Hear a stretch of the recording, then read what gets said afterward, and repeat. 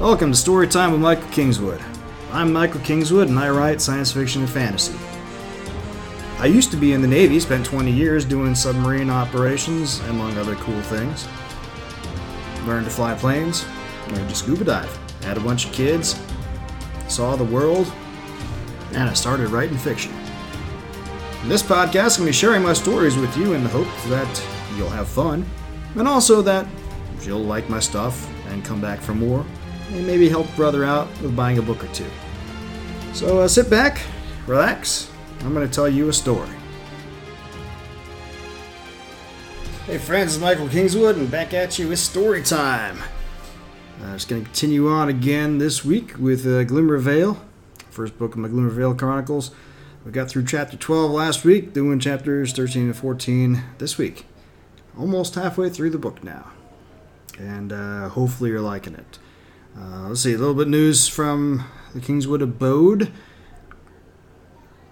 No, not a lot of news. Pretty much busy week with business this week and my day job, and doing some family stuff. But I did get a update from my narrator, the guy who does narrator for Glimmer Vale, and he's been working on the second one, which is the second book in the series, which is called Outdweller.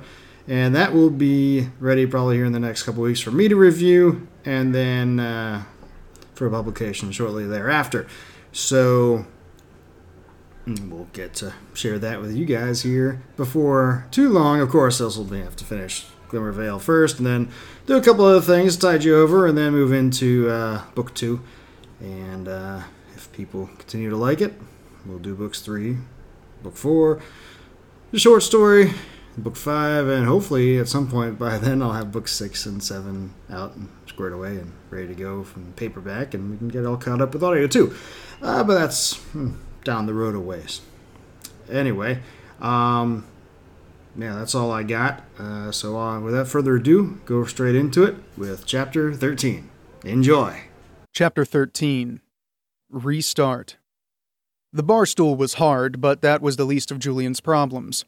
His injured thigh hurt like no one's business from the afternoon's ride, but that wasn't his biggest problem either. His ears rang from the laughter of several burly fellows off one of the fishing boats down at the docks, and his cheeks flushed with embarrassment. But that, too, wasn't his big problem. A glass on the bar in front of him lay on its side, its dark contents spreading slowly across the top of the bar as they drained out. It was almost enough to make him cry. "The winner!" shouted Horace as he raised the arm of the man next to Julian up over his head.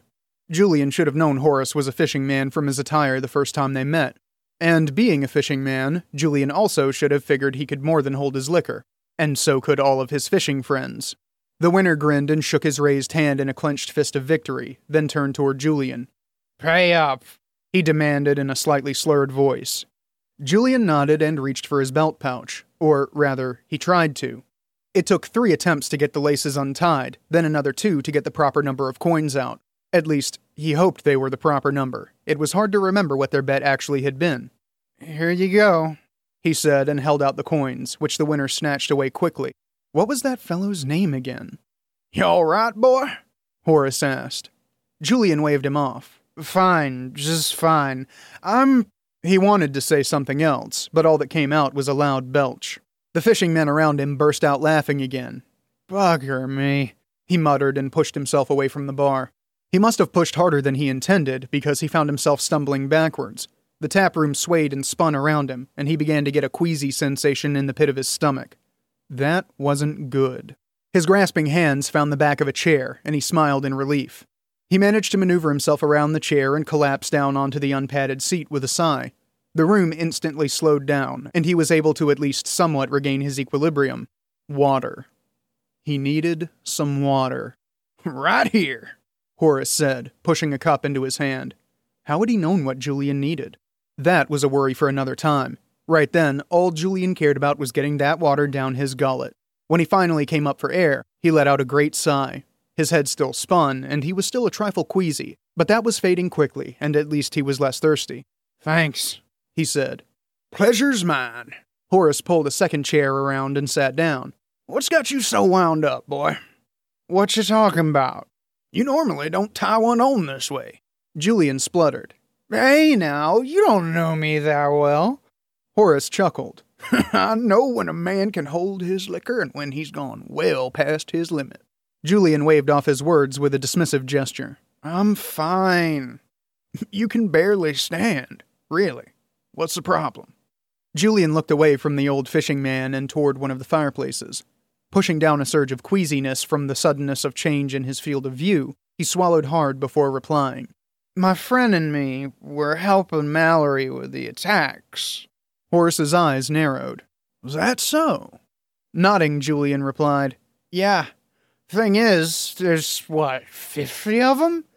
If we knew where they were based, that'd be one thing, but... He threw his hands out in an overly exaggerated gesture of helplessness that sent the last of his water flinging out of his cup and into the face of a passing waitress. Hey! She exclaimed. Oh, I'm so sorry, Julian stammered as he stumbled to his feet. He had a handkerchief somewhere. Ah, there it was. Here, let me help. Julian held the handkerchief out and tried to help sop up the water on her shirt. She screeched and pushed him away. He found himself stumbling backwards until he struck something solid. Looking back over his shoulder, his spirits sank as he realized that the something solid was a large man with an unruly black beard who had just stumbled forward into his equally large friend, spilling both their drinks. Gents, I'm real sorry, was all Julian was able to get out. The bearded fellow growled as he spun around. Then, from out of nowhere, a very large fist struck Julian in the cheek, and he saw stars. He didn't stumble.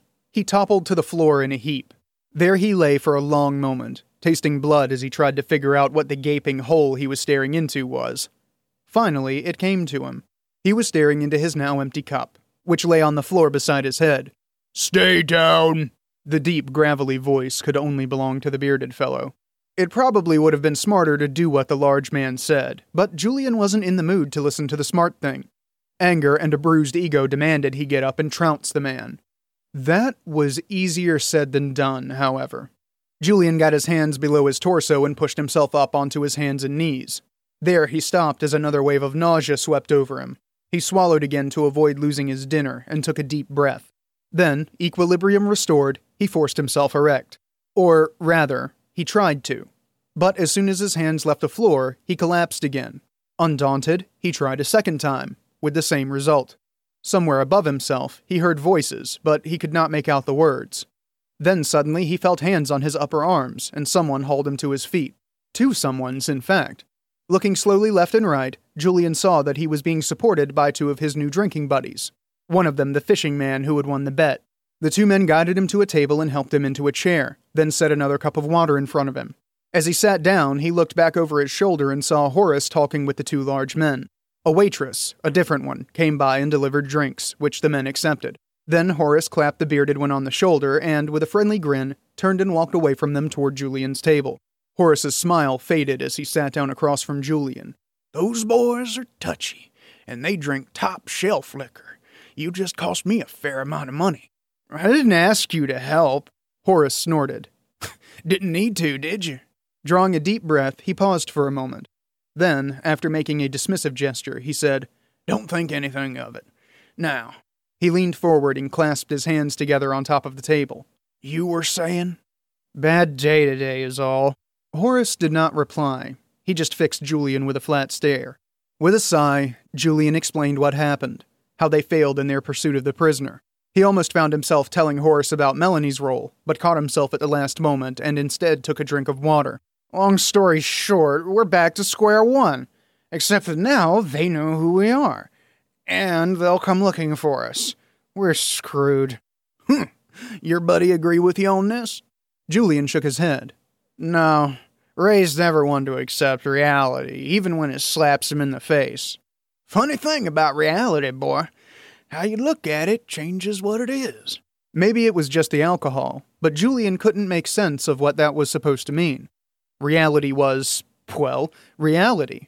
It didn't change. Horace chuckled softly. From the look on your face, I just lost you. He stood up suddenly. Walking around the table, he clapped Julian on the shoulder and said, I'll explain in the morning, when your head's not full of mud. Horace walked over to the bar and spoke with the bartender for a short time, making some gestures in Julian's direction. Then he left the inn.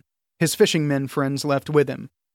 Julian awoke to sunlight streaming in through the window in his and Radrick's room and instantly wished he hadn't opened his eyes.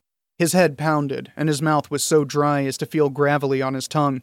He felt more than a little queasy as well, and the bright light did not help matters one bit. Pressing his palms to his forehead, Julian groaned softly and lay still for a moment. This was not going to be a good day. He glanced aside to the other bed and was not surprised to find it empty. Radrick almost never slept in. But then, they couldn't really afford to be late risers.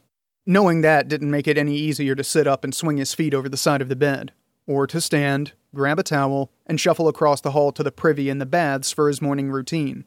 A bath left him feeling slightly more human, and as he tromped down the stairs, the ache in his head helped him ignore the twinges of protest from his wounded thigh. Maybe a hangover was good for something after all. The tap room had more patrons than usual in the morning. Maybe it was just that it was later than he normally came down.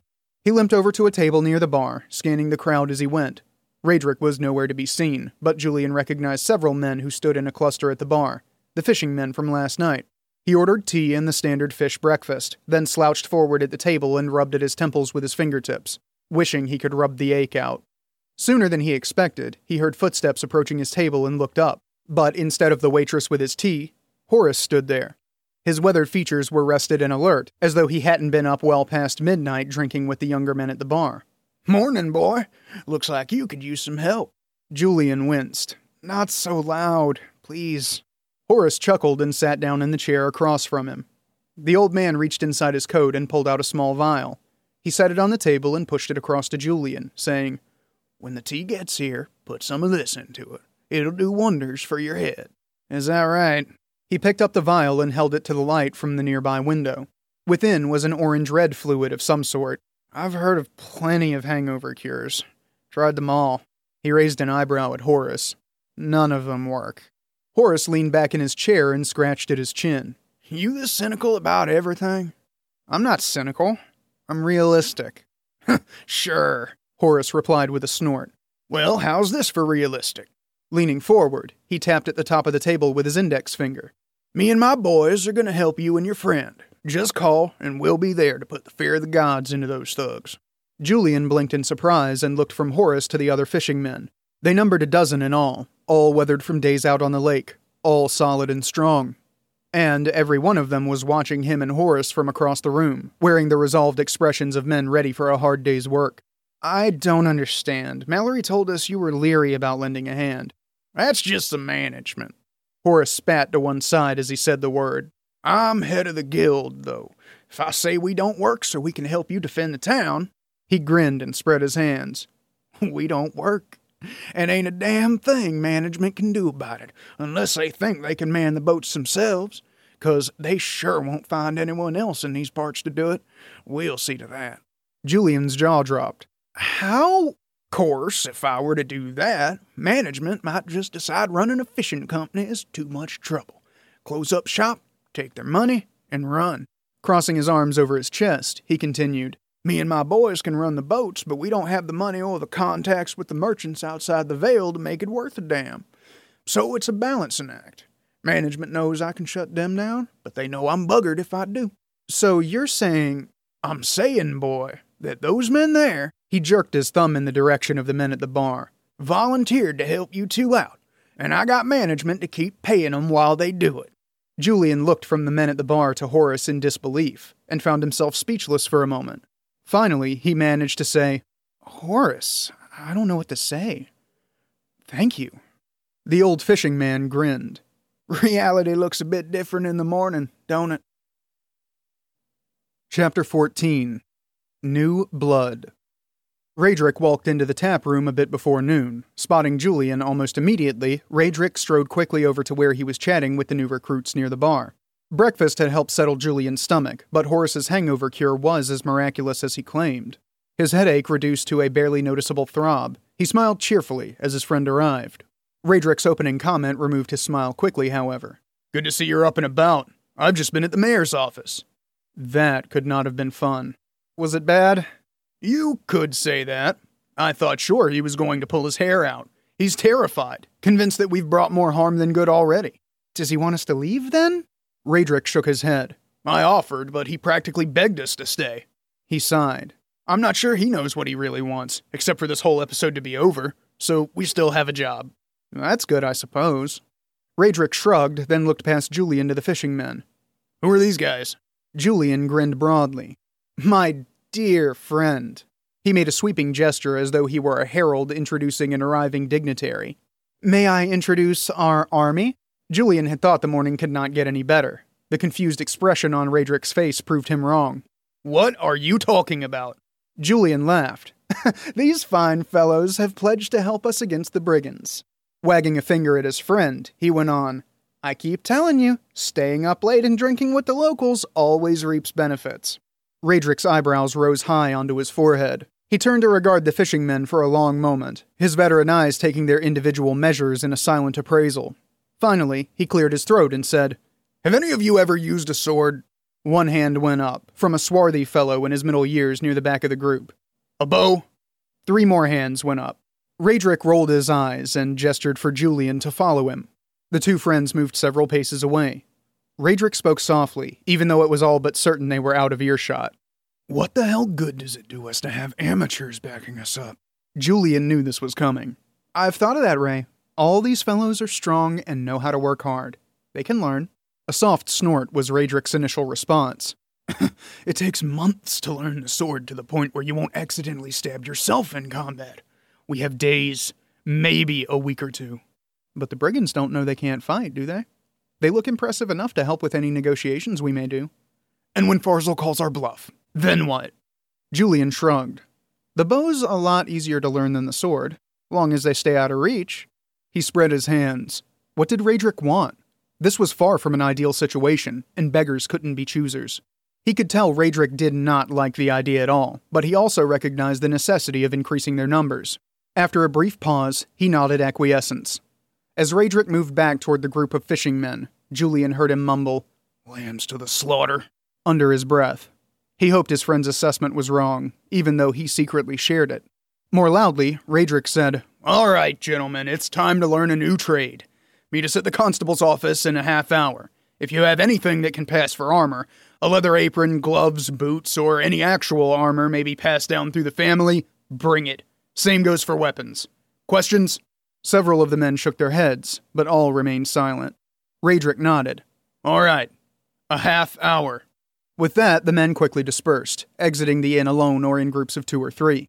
All moved with a sense of purpose and a serious demeanor. It was hard not to be impressed by their attitude, at least. Constable Mallory appeared surprised when Julian asked him for the use of his bows and swords. How many? All of them. His jaw dropped. Why? Raedric grinned at him. We've got some new recruits. I don't suppose you have a place to shoot around here. Mallory nodded. Down this street, just past the edge of town. Vendig and I set up a few targets for practice away from where most people travel. Who are these recruits?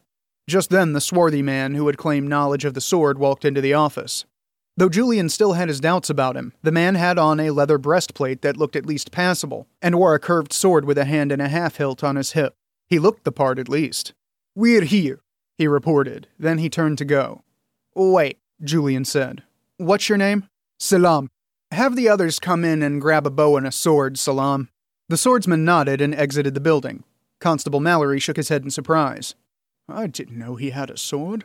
Hell, I didn't know he knew anything besides knots, currents, and tides. He spends more time on the boats than anyone. Mallory smirked slightly, then looked at the 2 friends and shook his head. How on earth did you convince the Covington brothers to let their men off work? I take it they own the fishing company? Julian asked. Mallory nodded. Julian grinned at him. Don't need an inn with the owners if you drink with the workers. The fishing men began trooping in and collecting weapons. Grinning a bit more at Mallory's renewed expression of confusion, Julian clapped him on the shoulder and followed the first pair of recruits out onto the street. It was time to figure out what he and Raedric had to work with. 3 hours later, Julian's spirits were quite a bit lower. Despite experience having taught him to expect poor performance from beginners, Horace's pledge of support combined with the fishing men's eager attitude conspired to make him forget that lesson. Julian thought sure they would be, if not skilled, at least passable. It was a struggle to claim even that much. Not that the entire group was a loss from the start. The men who earlier claimed experience with the bow all managed to get arrows down range without difficulty, and even hit the targets a time or 2. Everyone else, though. Julian winced just thinking about it. Most of the men had bandages on their forearms from their bowstrings. Almost all were quite a bit less enthusiastic than they had been at the beginning. They did make progress, Raedric whispered into his ear. a little. More loudly, Julian said, "All right, gentlemen, that was a good start. Obviously, we've got a fair bit of ground to cover before you'll be ready for combat. We'll meet here at sunrise every day to work on it, and we won't quit until sundown, except for lunch. Before you know it, you'll be hitting bullseyes with ease." He managed not to sound ironic as he said that last. He seriously doubted many of them would progress beyond merely competent, but that was all he needed them to be. "Are we going to work the sword, too?" asked one of the younger fishing men. Julian would have called him slender, except for his bulging stomach. Everything else about him was thin as a rail. He had been the closest to promising of any of the men who had no previous experience. Julian shook his head. "Yes, but one thing at a time. Once you can get arrows downrange with some accuracy, we'll teach you how not to stab yourselves. But your default should be the bow. A sword is a lot more difficult, and frankly, we won't have time to make you proficient with it."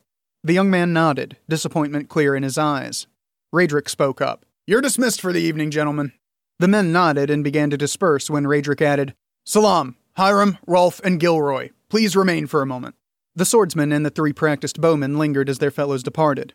Julian waited until the others were out of sight before addressing them. "Since you have more practice than the others, we're going to lean heavily on you when the time comes. Are you up for it?" Salam looked uncertain. "I'm no good with a bow." That was an understatement from what Julian had seen this afternoon. However, Raedric spent some time with him and walked away impressed with his swordsmanship. No mean trick, that. "That's why you're going to teach these 3 the basics of the sword while Ray and I focus on the others." Salam blinked in surprise, then grinned broadly and nodded. The look he gave the other 3 was almost predatory. Julian made a mental note to keep an eye on him. "In that case, we'll—" "Raedric! Julian!" Fendig's voice sounded as though he was in a near panic. What was he doing here? Julian turned around just as the deputy came to a halt and bent over, placing his hand on his knees and panting heavily. He was sweating as though he had just sprinted the entire distance from town. "What's wrong, Fendig?" Fendig coughed and took a deep breath, then forced himself to stand up straight. "Farzal!" he managed between breaths. "He just rode into town with a bunch of his men. He's going to the town hall for the mayor." "Bugger me," Julian breathed. "We're not ready for a showdown." Raedric nodded in agreement. "Let's hope it doesn't come down to that." Looking at the 4 remaining fishing men, he said, "You guys spread out on the street and be ready to cover us if it comes down to a fight." The 4 newcomers swallowed hard and nodded. Only Salam looked truly calm. The others looked ready to jump out of their skin. Julian couldn't blame them. It was far too early in the game for this sort of confrontation. And him all but crippled, too. It was enough to put the notion of flight into his head for a moment. Then he met Raedric's eyes and saw the same dread that he felt, but it was suppressed beneath a steely resolve. If he didn't know Raedric as well as he did, he would not have known he was anxious at all. But then, he always had been good at projecting calm. The 2 friends exchanged nods, and Raedric smiled thinly. "Let's get it done." Loosening his sword in his scabbard, Julian set off at a trot toward town hall, trying his best to jog through the twinges from his thigh. Hey, all right, we're getting some more help. That can't be anything but good. Man, it's good to go drinking with the guild leader sometimes. I tell you, I enjoyed writing the chapter of Julian tying one on just because, well, I did. I think it was kind of a funny chapter. I don't know what you thought. But, hey, it's good to get more teammates, and looks like you're about to need them, because holy smokes, bad guys coming into town, straight to town hall. Well, that can't be good. Man, if only I'd let you know what's going to happen. But now I'm going to make you wait until next week when we get to the next chapter. Of course, you can always go buy the book or the audiobook and get ahead of your compadres who are just listening to this podcast. But that's entirely up to you, of course. As always, you know where to go to find the stuff. Any bookstore out there everywhere has my books. And any place you can get audiobooks has this on audiobook as well. Of course, I prefer you go to my website, thisisendstorytelling.com, because I get more profit margin if you buy directly from me. And I've got it set up so you can get things easily installed onto your systems from there. But up to you. Barring that, hey, like, subscribe, whether you're watching the video or the podcast, subscribe, share with all your friends, let them know who might be interested in this kind of story or any of the other types of stories that I write. And hey, drop me a line. Go to the website, drop me an email. You can find me on Facebook, though I'm almost never there because I think I told you a couple weeks ago I hate Facebook with a passion. I actually deleted my personal account completely. I have a ghost account that I set up under the Michael Kingswood pen name just to keep the page that I had developed for writing up, but I do nothing with it except occasionally post updates. Yeah, that's really about it. Well, you can find me on Twitter. You can find me other places. And but the best way to reach me is my email through my website. All right, that's all I got. I'll talk to you next time. Until then, don't do anything I wouldn't do. Thanks for listening to Storytime with Michael Kingswood. You can find me online at michaelkingswood.com. I'm also on Facebook and Twitter. My web store is ssnstorytelling.com, where you can find all my books in your favorite formats. Purchasing through the web store nets me the most profit, but if you prefer, I'm also on Amazon, Barnes & Noble, Kobo, and all the other usual e-tailers. If you want to learn about new releases, sign up for my mailing list through the contact form at my website. I guarantee not to spam you, only send an email when I have some news to share.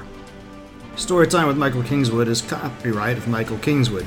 Intro and outro music copyright Gene Paul Zogby, licensed through stockmusic.net. All rights reserved.